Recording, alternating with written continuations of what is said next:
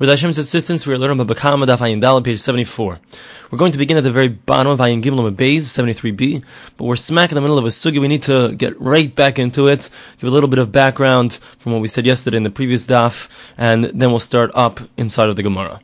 Rava began this sugya by making a statement, and that statement was, if we have a set of witnesses, group 1 we'll call them, group 1 makes a certain statement, then you have a second set of witnesses, group 2, that contradicts the original statement of the first group.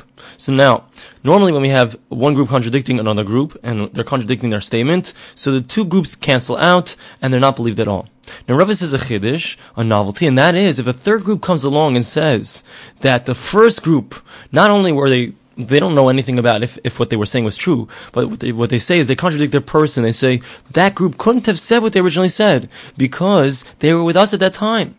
So now, normally, if there was no one contradicting the first group, so in the first group would be called Eidim Zomimim, witnesses who attempted to cause something, and when they are attempted to cause something, then another group comes along and contradicts their person, so then they have to pay what they attempted. So in this case, what they said was contradicted, and then their person was contradicted. When that happens, Rava says, so despite the fact that what they originally said, what the first group originally said was contradicted, and therefore they're not really creating any effect upon the person that they were trying to accuse of doing something, nevertheless, once we have a third set of witnesses that are coming and saying that their person is contradicted, we call the original contradiction to their statement the beginning of the contradiction to their person.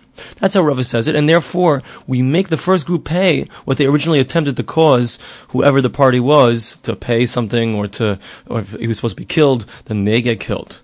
Now, Rava tried to prove this from a brisa. The brisa is a very unusual case. It's difficult to understand on the surface level what it's talking about, but the way he explains it is as follows. We have a brisa, and it says that if somebody comes along and says that a person who's an owner of a slave had knocked out the slave's eye, and then he knocked out his tooth, so the slave goes out free because the eye is knocked out, and then the owner has to pay the value of the tooth. Subsequently, so the set of witnesses becomes Eidim Zomimim, their person is contradicted, they couldn't have been there, says another group of witnesses. So now that group that had attempted to cause him to pay for the tooth, so they have to pay the value of the eye to the slave, which we need explanation, what's going on, what's the understanding of this whole brisa. So Rava explains that there are actually three sets of witnesses here. One set of witnesses is saying that first he knocked out his eye, knocked out the eye of the slave, and then he knocked out the tooth. And thus, the only thing that has to be paid is the value of the tooth. Then there's another set of witnesses that's saying that first he knocked out the tooth, and then he knocked out the eye. Thus he went out free because of the tooth, and he has to pay for the value of the eye, which is a higher value. So now, what does the master prefer to pay? He prefers to pay the value of the tooth. So he's happy with the first group of witnesses, that statement. But before a third group comes along, so there's already a contradiction between the two statements of the two different sets of witnesses. So really, we can't do anything based on the two of them. They kind of cancel out. Then comes along a third group of witnesses and says that the first group, who said that first the eye was knocked out and then the teeth, so that group of witnesses, they couldn't have been there. They were with us, right? So they become Eidim Zomimim.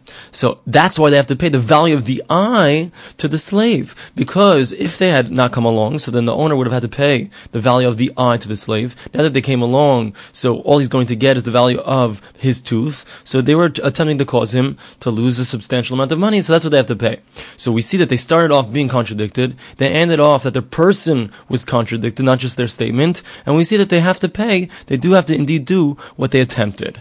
To this, Abaye responds to Rava and says that in fact you don't have to say that that's the case in the brisa. You can't prove anything to your statement. Why? Because we could just as well say that in the brisa, instead of there being three groups of witnesses, there could be two groups of witnesses. How does that work? So you could have the first group of witnesses saying that first the master knocked out the eye of the slave and then the tooth of the slave. So all the master has to pay is the value of the tooth. Now comes along a set of witnesses and contradicts their person and contradicts their statement at the same time. So they say, you were not there. You couldn't have been there at the time when you claimed that you saw that he knocked out his eye and his tooth because you were with us. That's the first statement that the second group says. And furthermore, says the second group, it happens to be true that he knocked out his eye and his tooth, but not in that order. First he knocked out his tooth and then his eye. Thus, in any event, the master has to pay something, either the value of the tooth or the value of the eye, and he has to go out free, right? So the master would prefer that the first group of witnesses be correct. That's what it means in the brisa. But nevertheless, in any event, he's losing his slave, the master, and therefore the first set of witnesses, all the difference really is between their statement and the second group is that they were attempting to cause him, the slave, to only get paid the tooth and not the eye, and now he's going to end up with getting a greater value, so therefore that's what they pay. They have to pay the difference, which is the value of the eye, to the slave. Now we start on the very last word of Ayin Gimel Beis, page 73b. Mimai. How do we know that this is the correct understanding, what Abaye has just said? Midas Seifa. Actually, we can figure it out from the second part of the Brisa. But Meibach V'Hazama, because we have to say, the second part of the Brisa is talking about where the group of witnesses that were coming to contradict their person was also contradicting their statement. So we can say that the case that we've been discussing until now is also a case where they're contradicting their person and their statement. The Katani say, because it says in the second part of the Brisa, we have a group of witnesses that are saying that this master knocked out the tooth of his slave and he knocked out the eye of his slave. And the slave is happy with this statement because he's going to get more money, he's going to get the value of his eye. And then it turns out that they become contradicted their person. So then the group of witnesses has to pay the value of the eye to the master, because that's what they attempted to cause him to lose. Now what's the case? If the group of witnesses that are coming to contradict their person are not admitting to the fact that there had been any damage done to this slave by this master at all, to make kule eved rav by shlumile, so then they should have to pay the entire value of the slave, not just the eye of the slave, because that's what they were attempting to cause him to lose. Elapshita, must be, it's obvious, the kamaidu kulu bechavala. Everyone agrees, both the first set of witnesses and the second set of witnesses, that there was a damage that was done to the slave, to his eye and to his tooth. Udeka abchinhu va'azminhu. And the case is where the second group of witnesses is not only coming to contradict their person, to say that they wouldn't have been there at that time, but it's coming to contradict their statement as well. They agree that there was some kind of chavala, some kind of damage that was caused, but not in that order. The second group is saying that in fact the first thing that was knocked out was the tooth, and the second thing that was knocked out was the eye, and that's why there was an obligation to pay for the eye, and that's why there's an obligation on the Eidim Zomim, these witnesses are now being knocked out, that they have to pay for the value of the eye, because that's what they attempted to cause them to lose. So now they want to understand, what's the case precisely? The second group of witnesses, are they saying that this story happened, this chavala, this destruction that the master did to his slave, that happened at a later point in time than the first group was claiming? If that would be the case, then they would still have to pay the value of the slave that they're trying to make him lose. Why? Because when they're saying that there was an obligation, there's really no obligation yet, because the person hadn't been freed according to the second group of witnesses. Because according to the second group, the point in time when the slave had gone out free was at a later point in time. So therefore, at the earlier point in time, he wasn't yet a free person, that there would be a requirement to pay him for any kind of damages. So it must be that the second group of witnesses, who are contradicting the person of the first group and contradicting their statement, they're saying that this whole story occurred actually earlier. These later group of witnesses, that's what they're saying. And if they had not come to court yet, there should still be an obligation for the Eidim Zomim, these witnesses who are being contradicted, they should still have to pay the full value of the slave. He did not yet have an obligation to free his slave, and Rashi says that if he would indeed come to court before there was a psak din, before the court ruled against him, so if he came to court and he admitted that he had done this thing, so then he wouldn't have had an obligation to free his slave, because Rashi says that it's a knas. This, that we make him free his slave, is a fine, and modeh b'knas, if someone admits to a fine that he owes, so he's patur, he doesn't have an obligation to pay that fine. So the Gemara says, the case is actually talking about a completely different case. That actually what happened was there was a previous court case and the current court case. The original court case was that this slave brought his master to court, and he said to him, you have to free me, and indeed the court decreed that he has to free him because he knocked out his tooth, he knocked out his eye. Now, but before the court actually forced the guy to free his slave, so the guy ran away.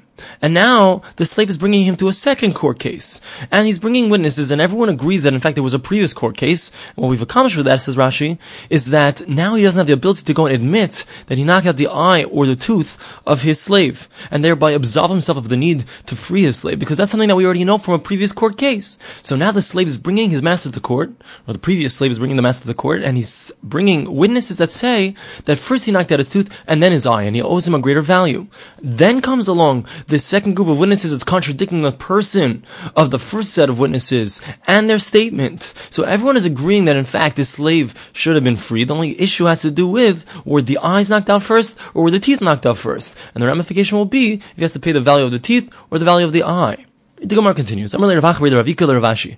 Rav Achabar the Ravika asks the following questions from Ravashi. Duki the Rava Mehecha. Where does Rava prove from this brisa, like he said, that hachasha, when you have a contradiction to a set of witnesses, that's considered the beginning, it's the tchilas hazam, it's considered the beginning of the fact that if someone else comes along, another group comes along and contradicts their person, they will still have to pay what they attempted. Where does he get that from? If it means that he learns it out from the first part of the brisa, as we understood until now, right? Because we have to remember, according to Rava, so as opposed to Abaye, who says that there are two different sets of witnesses, Rava said that there are three sets of witnesses, right? So we had a first set of witnesses that says that first the master knocked out the teeth, and then he knocked out the eye. So thus, according to the first set of witnesses, the master has to pay the slave, the former slave, the value of his eye. Then we have a second group of witnesses saying, no, it was the opposite order, where the master knocked out the eye, and then the master knocked out the teeth. So all he has to pay is the value of the teeth, right? So we have Edus B'Hachasha, you have this contradiction. Now we have a third set of witnesses that are coming to say that the middle group, no, they couldn't possibly say that because they were with us. Now the Eidim Zomim, this middle group, so they have to pay the slave the value that they would have caused him to lose, which was the value of the eye that the first group was claiming that he was owed. Thus we see that they started off being contradicted, and it ends off being that their Eidim Zomim, that their person is contradicted and they have to pay what they attempted. That's how Rava learns it out. So the Gemara says that can't be how Rava learns it out. Is it true that the middle group is really getting contradicted, that you're assuming that it's starting off being contradicted and it ends off being that the person is contradicted as well? It's not a good proof because really it's not true. Since if there wouldn't be a third group of witnesses coming along and contradicting their person, if we only had the first two sets of witnesses, how would we paskin? How would the Bezgin say? They would say like the middle group. They're not really getting contradicted. The Dina Kavasayo Paskinon, we would indeed say that what does the slave get? He only gets the value of his tooth. Why would we say that? Because if we have two choices to give him $100 or $200, we give him the $100 because $100 is included in the $200. Who's the group that's going to contradict it? The first group, the group that was saying that the amount that was always the value of the eye. The middle group is not getting contradicted, media at all. So you can't prove anything to what Rav is trying to prove, that once they started being contradicted, then we can contradict the person and make them pay what they attempted. Here they're not getting contradicted, their person. We would have paskin like them. We would have done exactly what they said. And it could be that's the reason why we indeed make them pay the amount that they attempted to make the slave lose. Amar Lei, so he responds as follows. Rava holds that you can learn it out from the second part of the brisa. How so? Midaresha b'shalish kitos, from the fact that the first part of the brisa is talking about three sets of witnesses, seifanami b'shalish. So to the second part of the brisa is actually three sets of witnesses. V'dik mi seifa, and he learns it out from the second part of the brisa. Kigoin, and it says follows. The asu beitrei, two witnesses come along and say as follows. Va'amri, they say, hipilashina v'simes einoi. That what happened was first he knocked out his tooth, and then he knocked out his eye. So he has to pay the full value of his eye. Upaskine ledina apumayu, and we would say the halacha like them. A second group of witnesses comes along, and they say, that no, it's the opposite. That what happened was first he knocked out his eye and then he knocked out his tooth. So really all he owes is the value of the tooth. Now they're coming to contradict the statement of the first set of witnesses. So who comes out in this case that they become zomim, that the person is contradicted? The first set of witnesses. And what do we see? That they have to pay the value of the eye to the master. And if Rava would be incorrect, and it would be true that if you just start off contradicting them, it's not considered that you would make them pay what they attempted to when their person gets contradicted. Why are they paying the first set of witnesses? They were already contradicted from the beginning, and perhaps if Rava is wrong, then they shouldn't have to pay what they attempted at all, because their testimony was invalidated really. But it's a proof from the fact that they do have to pay what they attempted, that the fact that they got contradicted in the first place, it's considered like a beginning of the contradiction to their person. And therefore, they will have to pay what they attempted, and it's a proof to what Rava says. What's Abaye going to respond? Why is he going to say that it's not a good proof? Because we understand in the first part of the brisa, we must say that it's talking about three separate sets of witnesses. Because it says in the brisa that the master is happy with the second group of witnesses. So you would have to say that there was a first group that was saying that he has to pay the value of the eye, and the second group he's happy with them because they're saying that all he has to pay is the value of the tooth. So that's how you get to three groups. But in the second part of the brisa, there's no reason that we would be forced to say that you have three groups. If you want to say it's because the slave is happy with what they're saying, and therefore there's two sets of witnesses. No, because the slave will be happy no matter what they say. Even if he says that all he's getting is the value of his tooth. Why? The nefik lecheres, because he's going out free. So that's why, according to Abaye, you can't prove anything from the second part of the brisa, because there's no reason, there's no hechrich. We're not forced to say that we're talking about 3 different sets of witnesses. If we're only talking about 2 sets of witnesses, and we're talking about that the second group of witnesses is coming to contradict the person and to contradict what they're saying, so then there's no proof to what Rava is saying, because there's no previous contradiction that's being continued with a second level of a contradiction to their person. Maskef Rabbi Zera challenges the brisa, because in the brisa we said that he'll go out with whatever happened first. Let's say the eye is knocked out first, and then he'll have to pay him immediately if he knocks out his tooth. So he's gone out with one thing, and he gets paid for the other thing. Ema, why don't we say, asks Rabbi Zera, Simeas Einai, if he knocks out his eye, Nepuk Be'einai, onto the top of 74b, he should go out with his eye. Hipilas Shina, if he knocks out his tooth, Nepuk B'Shina, goes out with his tooth.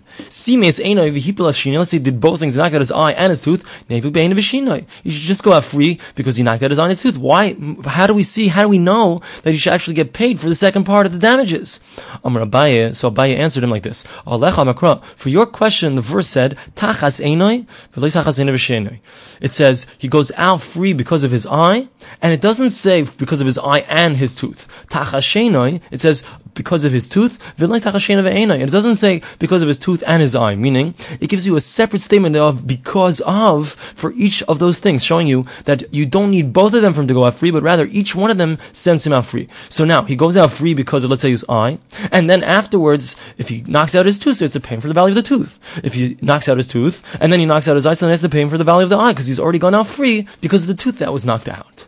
Amar Rav Yidi bar Avin says, we actually have a Mishnah, our Mishnah, that's explicitly, would seem, like Rava said, that Hachasha is Tchilas Hazama. The fact that witnesses are contradicted does not take them away from being contradicted to their person to require them to pay what they attempted to cause the other person to pay. So it says like this in the Mishnah. Let's say you have two witnesses coming to testify that a certain person stole. And then they testify about the fact that he slaughtered it and or he sold it.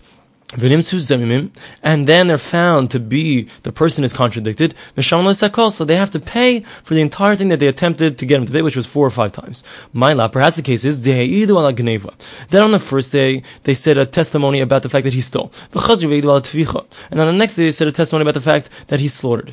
The third day, so they became contradicted to their person about the fact that they couldn't have been there when he stole it. And on the fourth day, so they were contradicted to their person by the fact that they couldn't have been there when he slaughtered it. So now, once they've been contradicted on the third day to their person about the fact that they couldn't have been there when he stole it, so in regards to the second testimony, which they have not yet been contradicted to their person, but in regards to what they said, the statement that they made that it's considered that he slaughtered something that was stolen, that's already contradicted, because since he didn't steal, so the slaughtering is insignificant as well. And what do we see? Then on the fourth day, so when they get contradicted to their person, it's considered a continuation. And the fact that they were already contradicted to what they said, to the statement that they made, doesn't take away the responsibility for them to pay what they attempted to cause them to pay.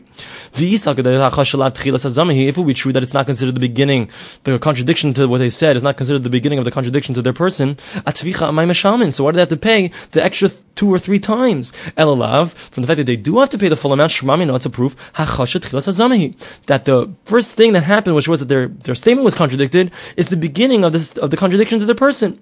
Amri, so we say it's not a good proof. What are we talking about over here? That the first thing that they got contradicted about to their person was not the first statement that they made, but rather the second statement that they made, which was that they said that this person had slaughtered it. And it could be that's the reason why they had to pay the full amount, because their words were never previously contradicted, and therefore now that they're getting contradicted to their person, they have to pay the full amount for those 2 or 3 times, and then when they get contradicted to their person in regards to the stealing, they also have to pay that kefel, that double, and they have to totally pay the amount that they attempted to cause that person to pay.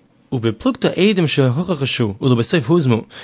to this argument between Rava and Abaye, whether or not once the witnesses are contradicted, whether when their words are contradicted, they can go and later be contradicted to their person and thus incur the penalty that they were trying to cause someone else to get, this same exact argument we find in regards to 2 other Amoraim. Rabbi Yochanan and Rabbi Elazar argue about this as well. One says that they can indeed be killed later, despite the fact that they were previously contradicted what they said was contradicted, and then their person was contradicted. And one holds no. Once their statement is contradicted, you can't contradict their person and then give them what they attempted to cause to the other person. This time, the Gemara says we can prove it. That Rabbi Elazar is the one who says that they will not be killed in such a case. The Amar Rabbi Elazar, because Rabbi Elazar says, let's say you have two witnesses who say that a certain person has killed another person. And then this set of witnesses is contradicted, meaning another set of witnesses comes along and says that these guys are lying. So, like it. So the first set of witnesses that tried to get someone killed, so since they said false testimony, they get lashes. Now, and if it's Rabbi Elazar who says that they would be killed if another set of witnesses would come along and contradict their person, even after they've been contradicted what they said, how could it be that he would ever say that they could get lashes for saying false testimony?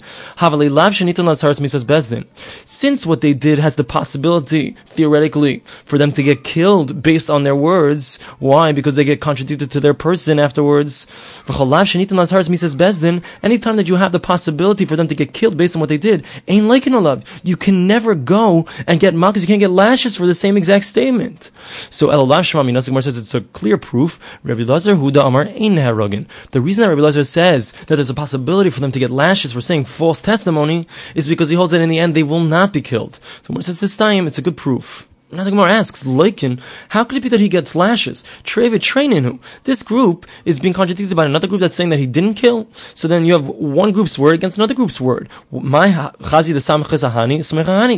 we depending on the words of this one? We should depend on the words of this one. Maybe he really did kill. Why are these people getting killed? How do we know that they are for sure lying? So Abai says, the case, how do we know that this group is telling a lie, that they were saying false testimony? Because the guy who they're claiming got killed has walked into court. Clearly he's not dead. And it's clear that this group of witnesses has said something which was a false testimony. Therefore, that's how we know that we can give them lashes.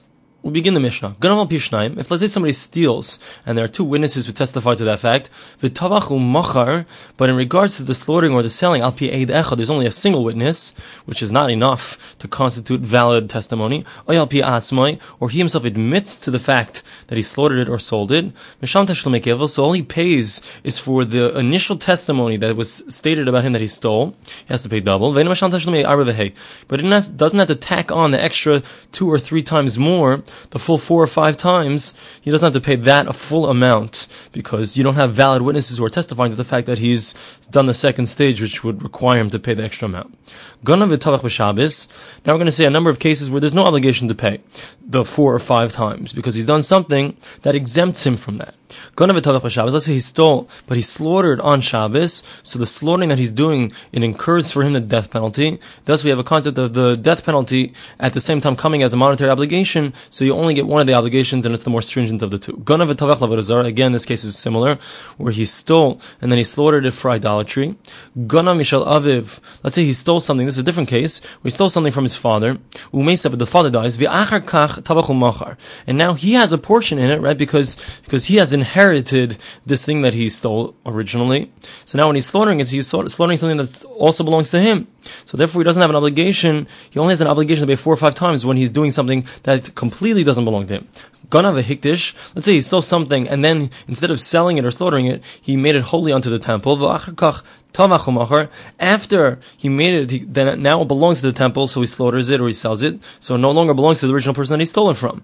In all these cases, all he pays is for the stealing it, the double. He doesn't have to pay 4 or 5 times, which would be the fine for having stole it or slaughtered it.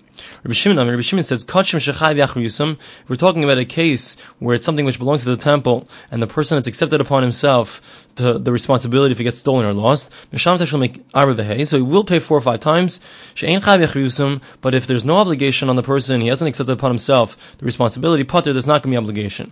And Rashi tells us that the Gemara is going to explain exactly which case Rabbi Shimon is going on over here. We'll understand that last case better from the Gemara. We begin the Gemara. If there's a single witness testifying to the fact that he slaughtered it or sold it, it's obvious that that's not going to obligate him in the 4 or 5 times. The Gemara says like this. This is what it's coming to teach us. That in a certain sense, when he admits to it, so there's something similar about that case as to a case where there's a single witness. In regards to a case where there's a single witness, if another single witness will come, so that second single witness is going to connect to the first single witness. Now you'll have two witnesses, michayiv, so and there's going to be an obligation.